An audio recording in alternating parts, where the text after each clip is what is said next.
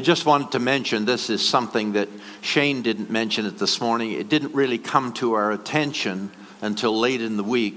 But St. Paul's United Church, some of you would know that, over in downtown Fredericton, they're struggling to find volunteers to help run an overnight warming center. They opened their church 9 at night until 7 in the morning for the purpose of allowing homeless people in who need a warm place to be. Now really we're down to a month or so, but they've simply put out this word that they need more volunteers than they have. They need 14 more. It would involve going over, losing a night's sleep. They suggest you take a book.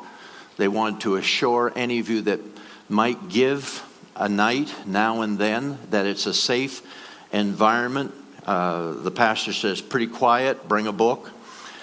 Even if you're interested and not sure you would or could do that, there's a training session this Thursday at 7 p.m.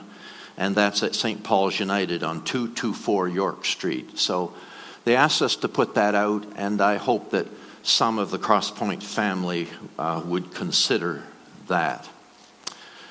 When you see my sermon title this morning, which I believe is up there before you now, you might wonder how it is that I choose the subject for my sermons. And the truth is, I don't.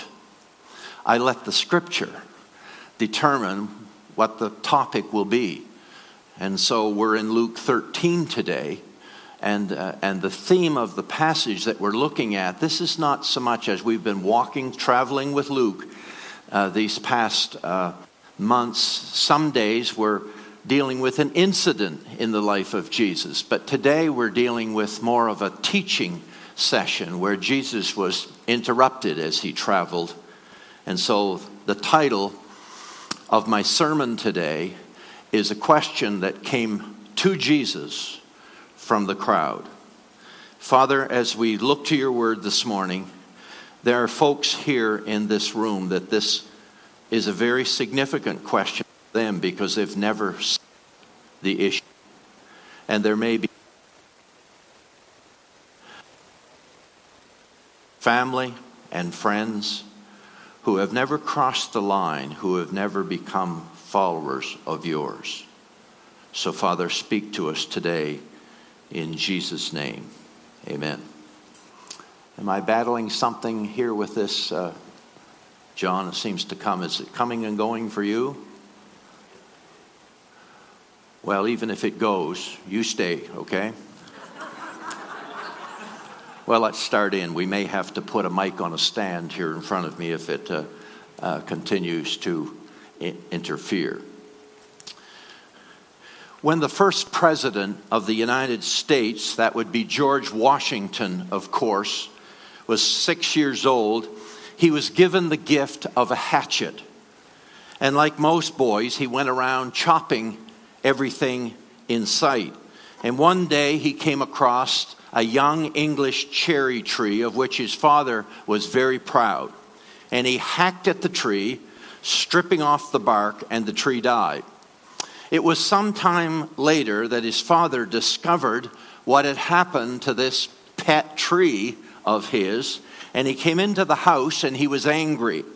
And he demanded to know who the mischievous person was who had cut away the bark from his tree, and it seemed that nobody had any idea what had happened to the tree. But at that moment, as the story goes, young George came into the house carrying his hatchet.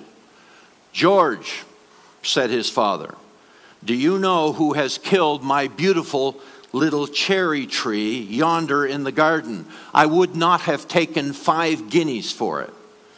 Well, this was a hard question to answer for young George, and he was a little staggered by the question at first, but he recovered and cried out, "I cannot tell a lie, Father. You know I cannot tell a lie. I did cut it with my little hatchet." Now, most of you have heard some version of that story. Some people would say, that's not history. It's just legend. It's just a story told about George. But interesting, isn't it? George Washington still today is known as the man who could not tell a lie. Now move ahead to the present day. 8-year-old Jeffrey comes home from school having just been told the story about George Washington and the cherry tree, and he poses this question to his mother. Mom, do people who tell lies go to heaven? Says his mother, no, of course not. Well, says young Jeffrey, it must be awfully lonesome up there with only God and George Washington. Jeff's question, though, was quite similar to the question we're dealing with today, making the assumption that the standard must be so high for those who would enter the kingdom of God, the kingdom of heaven, that only a few get in. So this is the question that was shouted at Jesus as he passed through a town, according to the scripture. But let's read the whole thing, shall we, this morning? And we'll do it as we usually do, even odd. But you do the even-numbered verses this morning, which means a little different. You start. Go ahead. Verse 22, please. Jesus.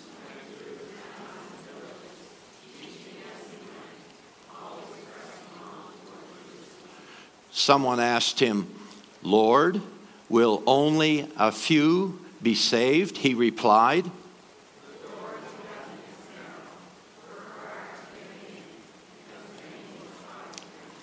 but when the head of the house has locked the door, it will be too late. Then you will stand outside knocking and pleading, Lord, open the door for us. But he will reply, I do not know you.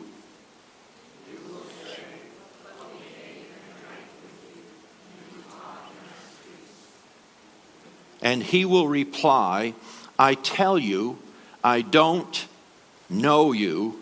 Go away, all you who do evil.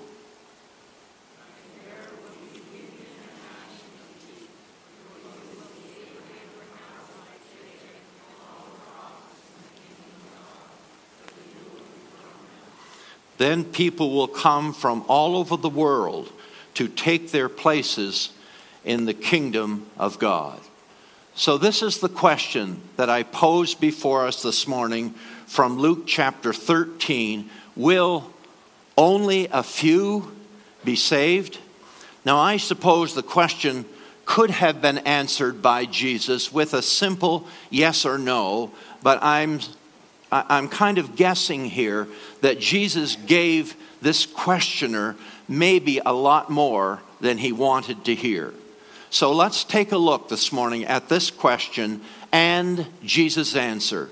The question again, will only a few be saved?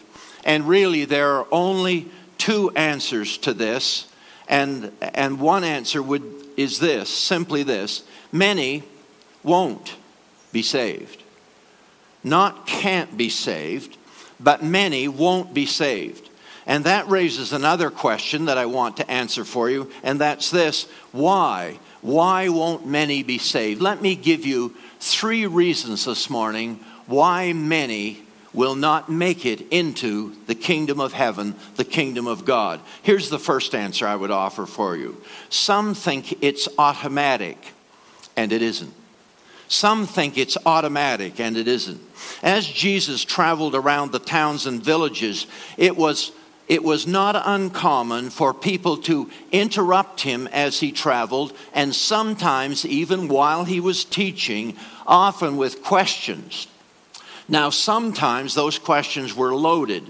You know what I mean? I think you do, by loaded questions. Questions were often posed to Jesus to make a point.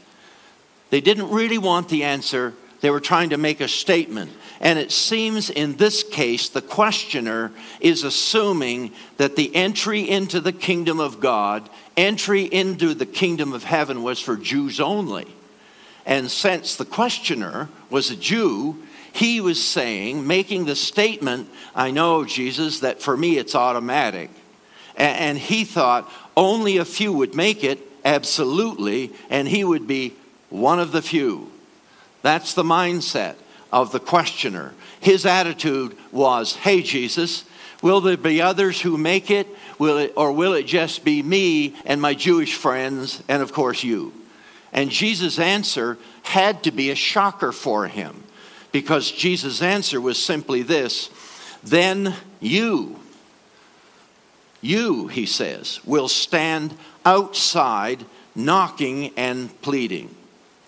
Now, it's very popular in our culture to think that entry into the kingdom of God, into the kingdom of heaven, and some people would put in parentheses, if indeed there is a heaven, many people feel that it's an automatic thing. Everyone, somewhere, somehow, some way, everyone will eventually make it into the kingdom. A while back, I watched a very funny comedy called Ghost Town. And as the story goes in this movie, dentist Bertram Pincus is shocked to discover that after a near-death experience during a routine colonoscopy, he's suddenly able to talk to dead people. And he's constantly cornered by unhappy spirits. And these unhappy spirits are lingering around after their own death because they have unresolved issues. And one of these is the dearly departed Frank Herlihy. He's a lying, cheating, but likable, unrepentant adulterer who is hit by a bus on his way to a rendezvous with his girlfriend, a married man, of course. Well, Pincus, who's meeting all of these now dead people, helps Frank solve his issues, and at the end of the movie, Frank fades away, smiling, at peace, heading towards eternal bliss. Hear me this morning. You know this if you talk to people at all out there. Many people think, it's popular to think that heaven is an automatic, it's a done deal for all of us decent, good neighbor, all of us nice people. And we would exclude maybe Hitler and Stalin and the unrepentant child molester and maybe a few others. But some way, somehow, some way, all will eventually find themselves in heaven. It's very popular in our culture today. Recent polls tell us that 8 out of 10 North Americans, and that would be Canadians and United States citizens, 8 out of 10 believe in an afterlife. 8 of 10. However, less than 1% of people would say, I believe I'm going to go to a place called hell. Well, do the math. That means 99% of people would say that heaven is an automatic for us good and decent people. But that is, don't you think, that kind of thinking is a little hard to reconcile with Jesus' words here when he says, you just read it, the door to heaven is narrow. Making what point? It's narrow, many won't be saved. So many won't be saved, and my question is why? First answer, some think it's automatic. It's not. And here's the second answer to the why question. Many won't be saved because some delay until it's too late, according to Jesus' words. I take you back to verse 25, and we read, when the head of the house has locked the door, it will be too late. You see it? They knew where the door was. Jesus says, verse 25, you will stand outside the door, knocking and pleading, open, Lord, open the door for us. There was a fellow named James who was always late for everything. Maybe you know James. He was late for appointments. He was late for meetings. He was late for work. He was late for family gatherings. Day after day, that's just who he was. He was the late James. One acquaintance one time said about him, James is never on time for anything. I believe that his ancestors must have come over on the June flower. I thought that was a better joke than that, I thought. I've mentioned this to you before, but it's a difficult thing to write a sermon and you come up with some humor and you think, that's really good, they're going to like that, and then you bombs like that. You got to help me out here. I'm not even going to try in the future if you don't help me. The June flower, the Mayflower, I know it's early in the morning. Listen to me this morning.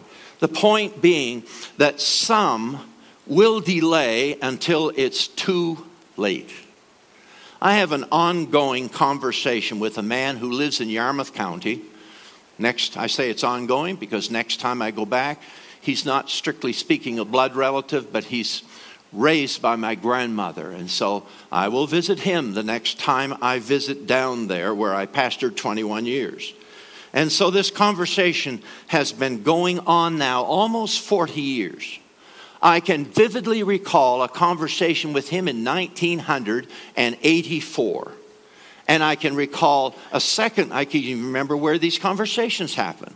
And another conversation 30 years later in 2014. Hear me this morning. Same subject, same conversation, same logic. His words are very similar to this. I know, John, I'm thinking about it, but it's a big decision. And I know it's a decision I need to make. My fear for this man is that he will wait until it's too late. Today, he's 85 years old. Jesus did say here in this passage that some would wait until too late. And I need to tell you this morning, can't find a trace in Scripture anywhere that we will be lingering around after our own death, and so we get it right and have another go at it, a la Frank Hurley. No. Many won't be saved. So the first two whys are, why won't some be saved? Some think it's automatic, and it isn't. Some delay until it's too late. And then here's a third reason why some won't make it. Some try the wrong door. Now, verse 26 says, but you will say, he's talking to the question, the person who asked the question, but also I'm sure he's talking to many others in the crowd there and here. You will say, but we ate and drank with you, and you taught in our streets. You see what they're saying? They're saying, hey, Jesus, you know me. I know you. We ate together. But according to Jesus, they did not enter the narrow door. There are folk who missed it. He's speaking to folks who will miss it. Are you hearing me? Even though they had some association with Jesus. They're saying, we listened to you teach. We followed you around. We sat and had dinner with you. They're saying, Jesus, we know you. We know you. We believe in you. I don't know about you. I've been a Christ follower since I was 6. That's a very long time. And it troubles me when I read that scripture. Even after all these years, you know what I ask myself? Oh, Lord, is it me? Hear me this morning. Could it be that not everyone who wears a cross around their neck, I often do, didn't wear one today, meant to and forgot it? Could it be that not everyone who wears a cross around their neck is a member of the kingdom? Could it be that not everyone who has a regular church habit is part of the family of God? In Florida 3 weeks ago, I come up behind a car and the bumper sticker on the back said this: are you a follower of Jesus or just a fan of Jesus? I thought, that's good. That's good. Loved ones, hear me this morning. Don't mistake the church door for the door. Don't mistake the good moral person door for the door to the kingdom. Don't mistake the religious door or the baptism door. It's possible for a person to get baptized and get nothing but wet. Don't mistake the saying an occasional prayer door for the door. These people that are in the crowd are saying, Jesus, I thought we had a relationship here. What's with this? And Jesus said, I don't know you. I don't know you? Many won't be saved. Why? Because some think it's automatic and it isn't. Some delay until it's too late. Some try the wrong door. That's the negative part of the sermon. Now let me turn the question around. But hear this. Many won't be saved, but many will be. Many will be saved. And I take you to verse 29. Then people, Jesus said, after laying the heavy on them, then he says, then, verse 29, then people will come from all over the world to take their places in the kingdom of God. What's he saying? He's saying, oh, many will enter the kingdom of God, the kingdom of heaven on that day. And that raises the question, well, who then? Who? And there are several answers to that, and here's the first. The first answer is this: those who work hard. Now I'm going to stop here a minute because some of you're not speaking out loud, but you're screaming at me in your minds this morning saying, what is Pastor John? I thought you believed in grace. I mean, don't you know Ephesians chapter 2 verses 8 and 9 say, for it is by grace you are saved through faith. It's not from yourselves. It's not the gift of God, not by works. What are you doing here, Pastor John? You're contradicting yourself. Now you hear me. Understand this. Yes, it's by grace. You can't earn it. Salvation is the gift of God. You don't work your way into the kingdom. But I want you to understand this. These words that I'm quoting you now, they're on the screen in front of you, are Jesus' words. And he says, work hard to get in. Now understand this. You don't earn your way in, but hard work is a characteristic of people who have experienced grace. You understanding this? The more a person realizes and experiences grace, the more inclined they are to work hard out of love and appreciation and devotion to our Father and to our God. Now another translation, instead of saying work hard, says make every effort. And still another translation says strive mightily. And then says the door is narrow. Here's what Jesus is saying to us. Yes, it's by grace. It's a free gift of God. But Jesus is saying that it requires a commitment. Following me requires making hard choices. You still with me? Here's my question for you to think of this morning. Have we turned God sometimes, are we inclined to turn God into a doting grandpa? I know about doting grandpas. I am one, right?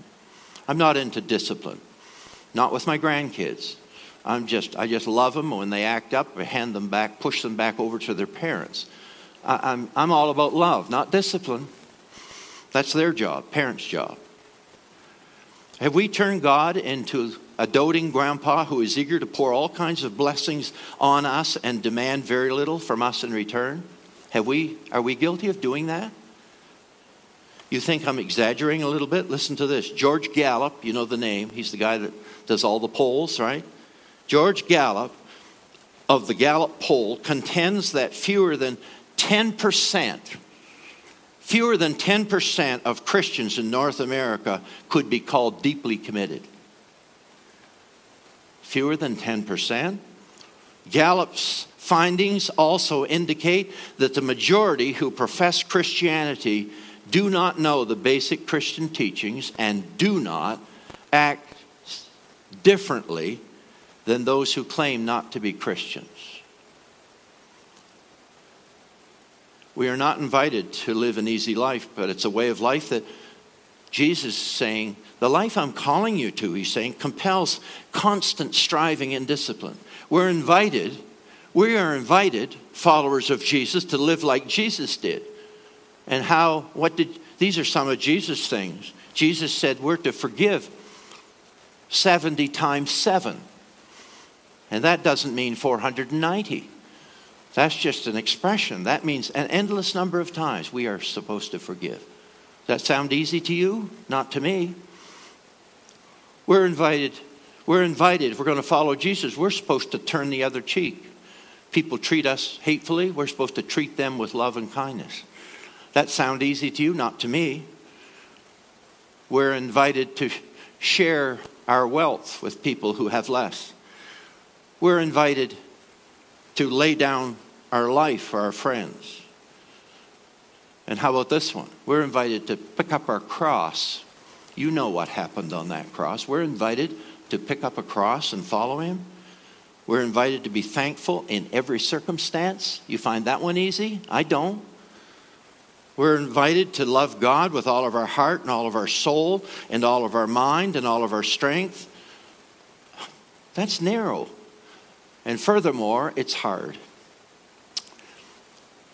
Fritz Kreisler was an Austrian violinist, one of the greatest violin players of all time. And after one of his concerts, a young lady rushed up to him and gushed and said, "I would give my life to be able to play like that."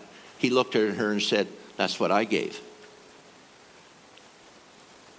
And I say to you this morning, just reading the book here, the Christian way of life is a climb up a mountain pathway towards a peak which we will never reach in this world, but we're to keep a climbing.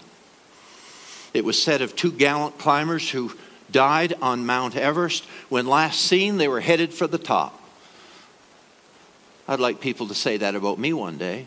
Last time I saw him, he was headed up. It's ever a climb, and it's hard.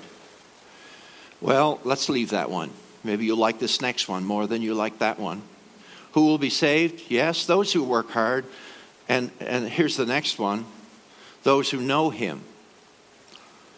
And he will reply, verse 27, to those who are outside a locked door, "I tell you, I don't know you. Go away." Do you know him? Do you love him? Do you trust him? Do you serve him? Back in the 1970s, I sang in a family quartet with my wife, Willow Ann, and Debbie, who's right here, and her husband's now in heaven, Conard. The four of us sang here at Cross Point and other places where we were invited to go sing. Sometimes we did a concert, a dozen or 13, 14 songs in an hour plus. And often we closed with this song. Many kingdoms you may share. You may be a millionaire, but without Jesus, you won't make heaven. Deeds and titles you may claim. Everybody know your name, but without Jesus, you won't make heaven. When Christ shall come, all the saints of God will meet him in the air. But without Jesus, you won't make heaven. Many will be saved. Who? Those who work hard, those who know Jesus. And I know I'm talking to a few here in this room this morning to whom this last one applies. You will make heaven if you will. It's up to you. Are you sure? The door is not yet closed. It's not locked. It's wide open still today, and all who will may enter, even the likes of me and the likes of you. It's a marvelous thing. I'm going to share the gospel with you this morning. Many of you have seen it presented like this before, and I'm going to use this simple presentation to end the sermons several times between now and the Easter season and through Mother's Day. So you're going to see it over and over again. And here's how it goes. God wants all of us to be saved. He wants all of us to enter the door to heaven. He loves us. But all of us, no exceptions to this, all of us have separated ourselves from God. Every one of us, says the Bible, have sinned.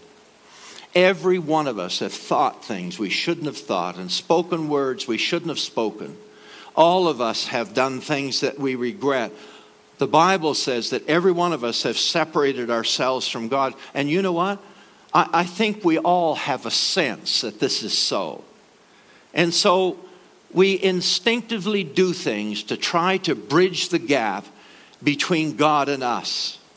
We instinctively think, well, I think I'm going to be a good person and earn some points with God. I'm going to attend church. I'm going to do good deeds. I'm going to be a good neighbor.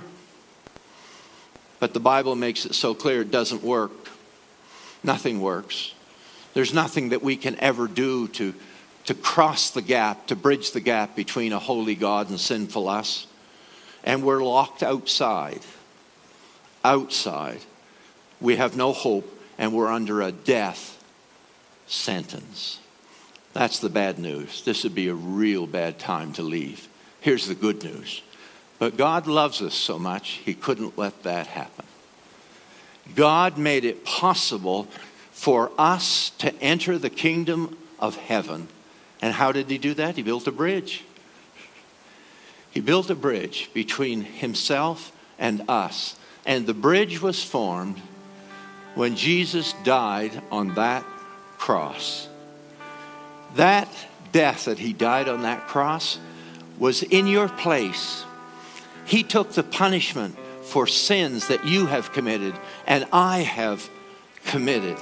And when he died on that cross, he canceled, he crossed out, he did away with our death sentence. And here's the wonderful truth. When we simply admit that we are sinners, and when we repent means that we stop doing the things with God's help that we know to be wrong, and we ask him for forgiveness and put our trust in Jesus Christ, we come into a relationship with him and we come to know him. And we can know that we are among those who are saved. Is that you? Is that you? Would you bow your heads and close your eyes as we come down to the end of this service this morning? Maybe you're here this morning and you're in this crowd and you're thinking just this: I wish I knew for sure that my sins are forgiven. I wish I knew for sure that I am among the few, that I am among those who will one day enter the kingdom of God. And Jesus will say, welcome to my kingdom. Well done, good and faithful servant. Do you know it for sure? Would you like this very minute to make sure? You know, if you pray this prayer from your heart and mean it, and I invite you to do that. I invite you to pray this prayer. Would you do it? Right out loud. Right out loud. Phrase at a time after me. Would you pray this prayer? And I want to invite those of you present in the room this morning that maybe it's been decades since you made it certain and entered the kingdom. Or maybe it's been a year or two or three, or maybe it's been very recent. Why don't you pray this too? For you, it's an affirmation of a decision that you've already made. You're just kind of affirming it this morning. You're confirming it. But if you pray this prayer this morning, and this is your day, after we sing this song, there are going to be those at the front. They're going to have a Bible in hand. And I invite you to take the yes card this morning and just bring it forward. Put it in their hand. Take a scripture with you. And as an affirmation that today I made this decision. Would you pray with me? Right out loud. Dear Lord Jesus, I admit that I'm a sinner. And I'm sorry for my sins. I turn from my sins. I believe you died on the cross for me. And I thank you. Come into my life. Forgive my sins. I will live for you and serve you all the days of my life. In Jesus' name I pray. Amen. If this is your day of decision, at the end of the service, I invite you to visit those that are at the altar this morning and give them the card. Take a scripture with you. Let's stand and worship together.